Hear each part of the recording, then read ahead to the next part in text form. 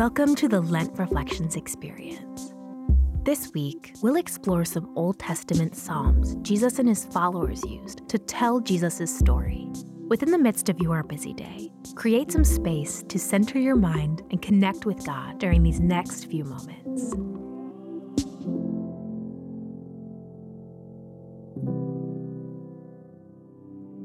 Today, we prepare our hearts for Easter through the reading of Psalms, chapter 2, verses 1 through 9. Why do the nations conspire and the peoples plot in vain? The kings of the earth rise up and the rulers band together against the Lord and against his anointed, saying, "Let us break their chains and throw off their shackles." The one enthroned in heaven laughs. The Lord scoffs at them. He rebukes them in his anger and terrifies them in his wrath, saying, "I have installed my king on Zion, my holy mountain. I will proclaim the Lord's decree. He said to me, 'You are my son. Today I have become your father. Ask me, and I will make the nations your inheritance, the ends of the earth your possession. You will break them with a rod of iron. You will dash them to pieces like pottery."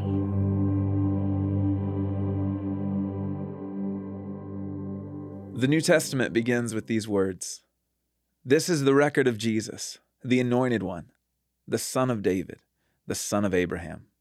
When Jesus emerged on the scene, with his acts of power and authoritative teaching, he saw himself as someone carrying forward a particular story. He came from a distinct line of faithful people who had served the one true God, people like Abraham and King David. They and others loom large in the Old Testament, which was written hundreds of years before Jesus. But to call it old doesn't mean it's dusty and irrelevant. No. The God who created the world is the same God who told Abraham that all nations of the earth would be blessed through his descendants.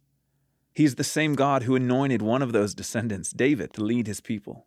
And David is one of several who composed what we know of as the Psalms, adding his voice to many other writings that form the Old Testament. It's the story of God at work in the world through his people. And with Jesus, that story was being fulfilled. Looking back at Psalm 2, we can celebrate Jesus as God's chosen king. The kingdom of God is at hand, Jesus said. "You are my beloved Son," God declared when Jesus was baptized. "All authority is mine," Jesus announced when he sent his followers out to make disciples of all nations. No, Jesus didn't really look like a king.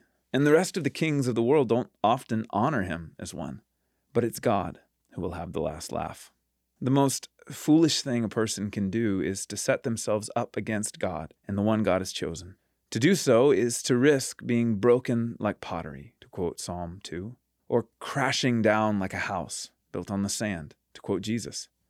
So today, give your praise and your allegiance to the one to whom it's due. From ages past, God has desired to lead all nations, all people, under his wise and his loving care. We can rage against him and make our own plans if we want, but God's plan will endure. Jesus is living proof. Not even death can stop God. Take some time now to consider.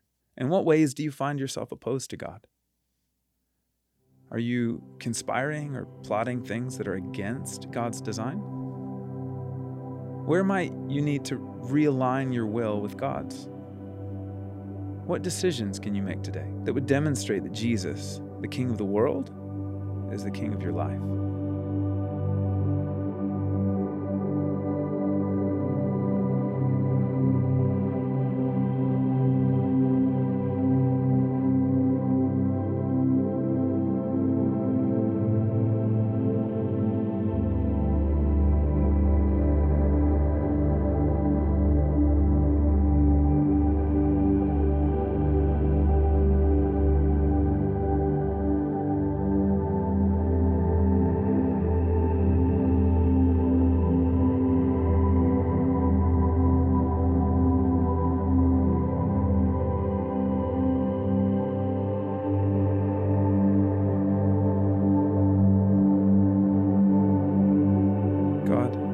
I acknowledge now that you are in control, and I am not. I invite you to be the king over my life today. Amen.